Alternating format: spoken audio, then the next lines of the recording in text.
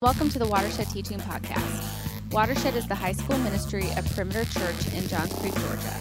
Perimeter Church is part of the Presbyterian Church in America. Watershed is a place where we hope high school students would connect, receive, and transform. We want to see students connect with God and others through healthy community, receive His truth through gospel-centered, grace-based teaching, and be transformed by the gospel to then go transform their world. Thank you for downloading this podcast. For more information, please visit us at www.perimeter.org/watershed. So when my oldest daughter was about 4 years old, her favorite Disney princess was Snow White. And sure, she loved Snow White's dress. She loved the fact that she was a princess. But I think what she loved most about Snow White is how she would go outside and sing a song, and then all of the woodland creatures would come and clean the house for her. I think that was her dream. In fact, I know it was her dream because one day I was sitting in the living room and Issa walks in and she goes, "Hey, Daddy, can we go outside?" And I said, "Of course, let's go outside." And we step out the door and Issa walks towards the big pine tree in our front yard and she just starts singing. For a whole minute, she starts singing and then she stops singing and starts crying. So me being dad of the year, I walk over to her and I say, "Hey, sweetheart, what's wrong?" And she just looks up at me with these tear-filled hazel eyes and says, Daddy, the woodland creatures didn't come." And I looked at her and I said, "Well, sweetheart, can you blame them? You were a little pitchy when you sang." "I am kidding. I did not say that to a 4-year-old, even though it may have been true." I looked at her and I could tell that she was upset, not just because the woodland creatures didn't come, but because she began to believe she wasn't a princess. And so I told her, I said, "Sweetheart, you are a princess. You're my princess. And I love you with every ounce of me." She smiled, we hugged, and it was this beautiful moment. Fast forward a few years, and one Saturday morning, I woke up and I made coffee because when you're a 36-year-old guy, that's just what you do. And Issa walks in the kitchen. And she begins asking me how I make coffee. And I told her how many cups of water, how many scoops from the grounds I use, and even like how I make my coffee and how Mommy makes her coffee. I didn't think much of it at the time until the next morning, Sunday morning. Me and my wife wake up to our door being knocked at. And Issa's knocking at the door, and she walks in with 2 cups of coffee. She had wanted to learn how to make coffee so that she could make me and my wife coffee. Why? Simply because she loved us. Not because she was expecting to get anything in return, not because I told her or even expected her to do it when I taught her. She just did it out of love. Issa stopped crying because she realized she is a princess, my princess. And she began making me coffee, and she still makes my coffee sometimes on the weekends simply because she loves me. And loves to serve. And she'll even do some chores from time to time without me asking. She wouldn't want her friends to know that, but it's true. She loves me. I love her. Today, we're going to start a series called Happily Ever After. And in this series, we're going to talk about love. We're going to talk about 4 types of love. Love's power, love's source, love's difference, and love's choice. We're going to talk about God and how God loves us. And we're going to talk about how we love God and how we love each other. And here's why we're doing a series on love, a series called Happily Ever After. It's because the world tells us that love is a feeling, that you can fall in and out of love. The problem is the world doesn't really know love, not true love. You see, from separating the feelings of love from its foundation, the world's picture of love is filled with insecurities and is filled with uncertainties. Why? Because the world's love isn't anchored to anything. It's not connected to the source of love. It's not connected to God. Because we believe, because the scripture tells us that God is love. And since the world does not know God, it doesn't know real love. But here's the good news. The good news is that despite the fact that we and the world around us doesn't know love, the good news is that God, who is love, loves us. In fact, we see throughout Scripture, especially through Christ and his death and resurrection, that he loves us. That he made a choice to die for us, a choice that is anchored in love, not only of love of the Father, but love of us. You see, he loved you before you were born. He loved you before you took your first breath. He loves you despite the sin you have in your life, despite the junk you think you're bringing to the table. He loves you, period. There is power in that kind of love. So, what now? Well, today, we're going to be in 1 John chapter 5. We're going to read some verses. I have 3 points, so let's just go ahead and jump right in. Let me read the first verse. It says this: everyone who believes that Jesus is the Christ has been born of God, and everyone who loves the Father loves whoever has been born of him. Here's my first point.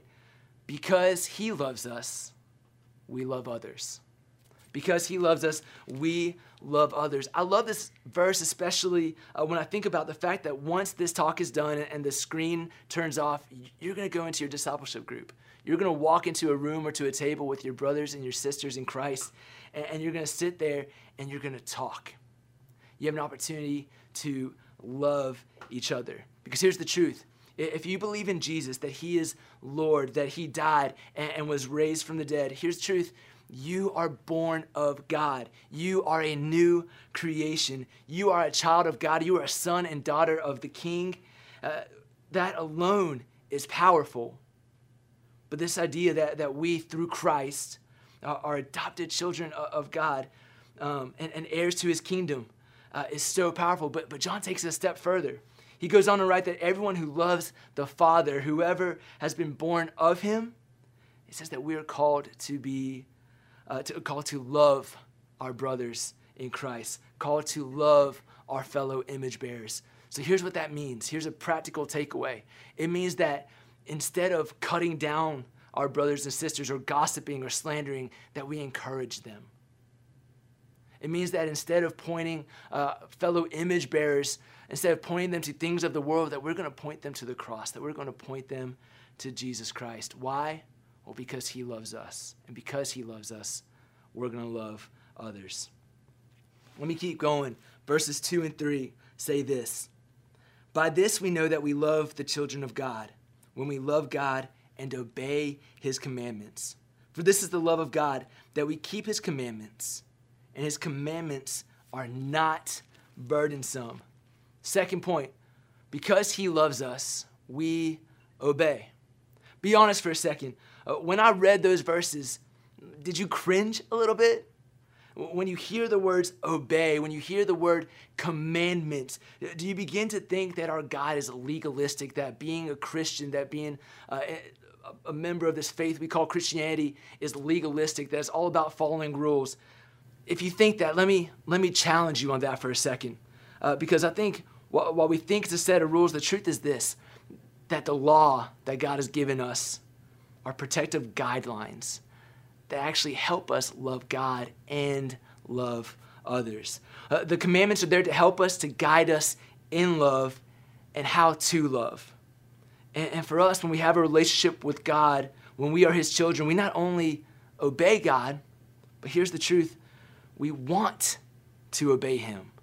We desire to follow his commandments, to be obedient. We call this sanctification.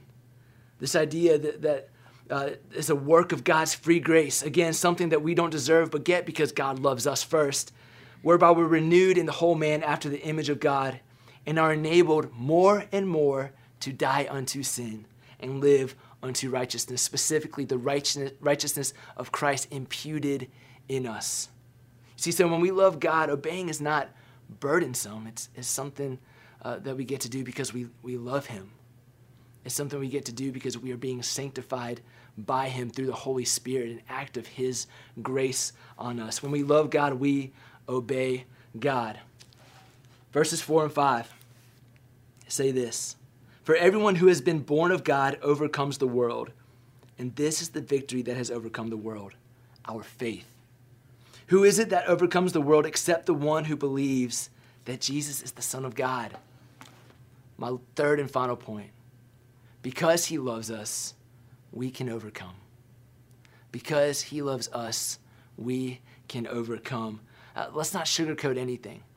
Being a follower of Christ can be hard today. It can be difficult because the world is constantly trying to tempt us. It's constantly trying to trip us up. And I would love in your groups today if you talked about what maybe some of those things are.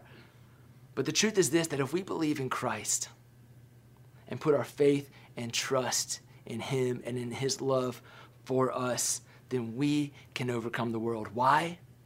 Because he did. Because God sent his son to overcome the world. Because in his son there is victory over sin, over death, over this world. He has overcome. He has declared victory. And because of that, we can overcome. Because he loves us, we can overcome. If you hear nothing else, hear this. Living happily ever after means being transformed by God's love and knowing that we can overcome the world. When our identity is rooted in God's love for us, the world's hold on us lessens, and our obedience is an expression of our love towards God. So as you go into your groups, we provided some awesome questions to your leaders for you guys to talk about. But don't leave tonight without asking these two questions. The first one being, what does it mean to believe in Jesus? And the second, what does it mean to love him? Living happily ever after means understanding the power that comes through love, the transforming love that comes only from God and the love that he has given to his children, given to you. You have power through God's love. Let me pray. Father, thank you so much for your son whom you sent because you love us. And thank you that because you sent your son, for those who believe, you call children. And as children, Lord, we get to love you. We get to obey you. We get to love others. Lord, we thank you for a love that is so powerful, for a love that knows no bounds. Jesus, we love you and we give you tonight. In your name we pray. Amen. See you guys.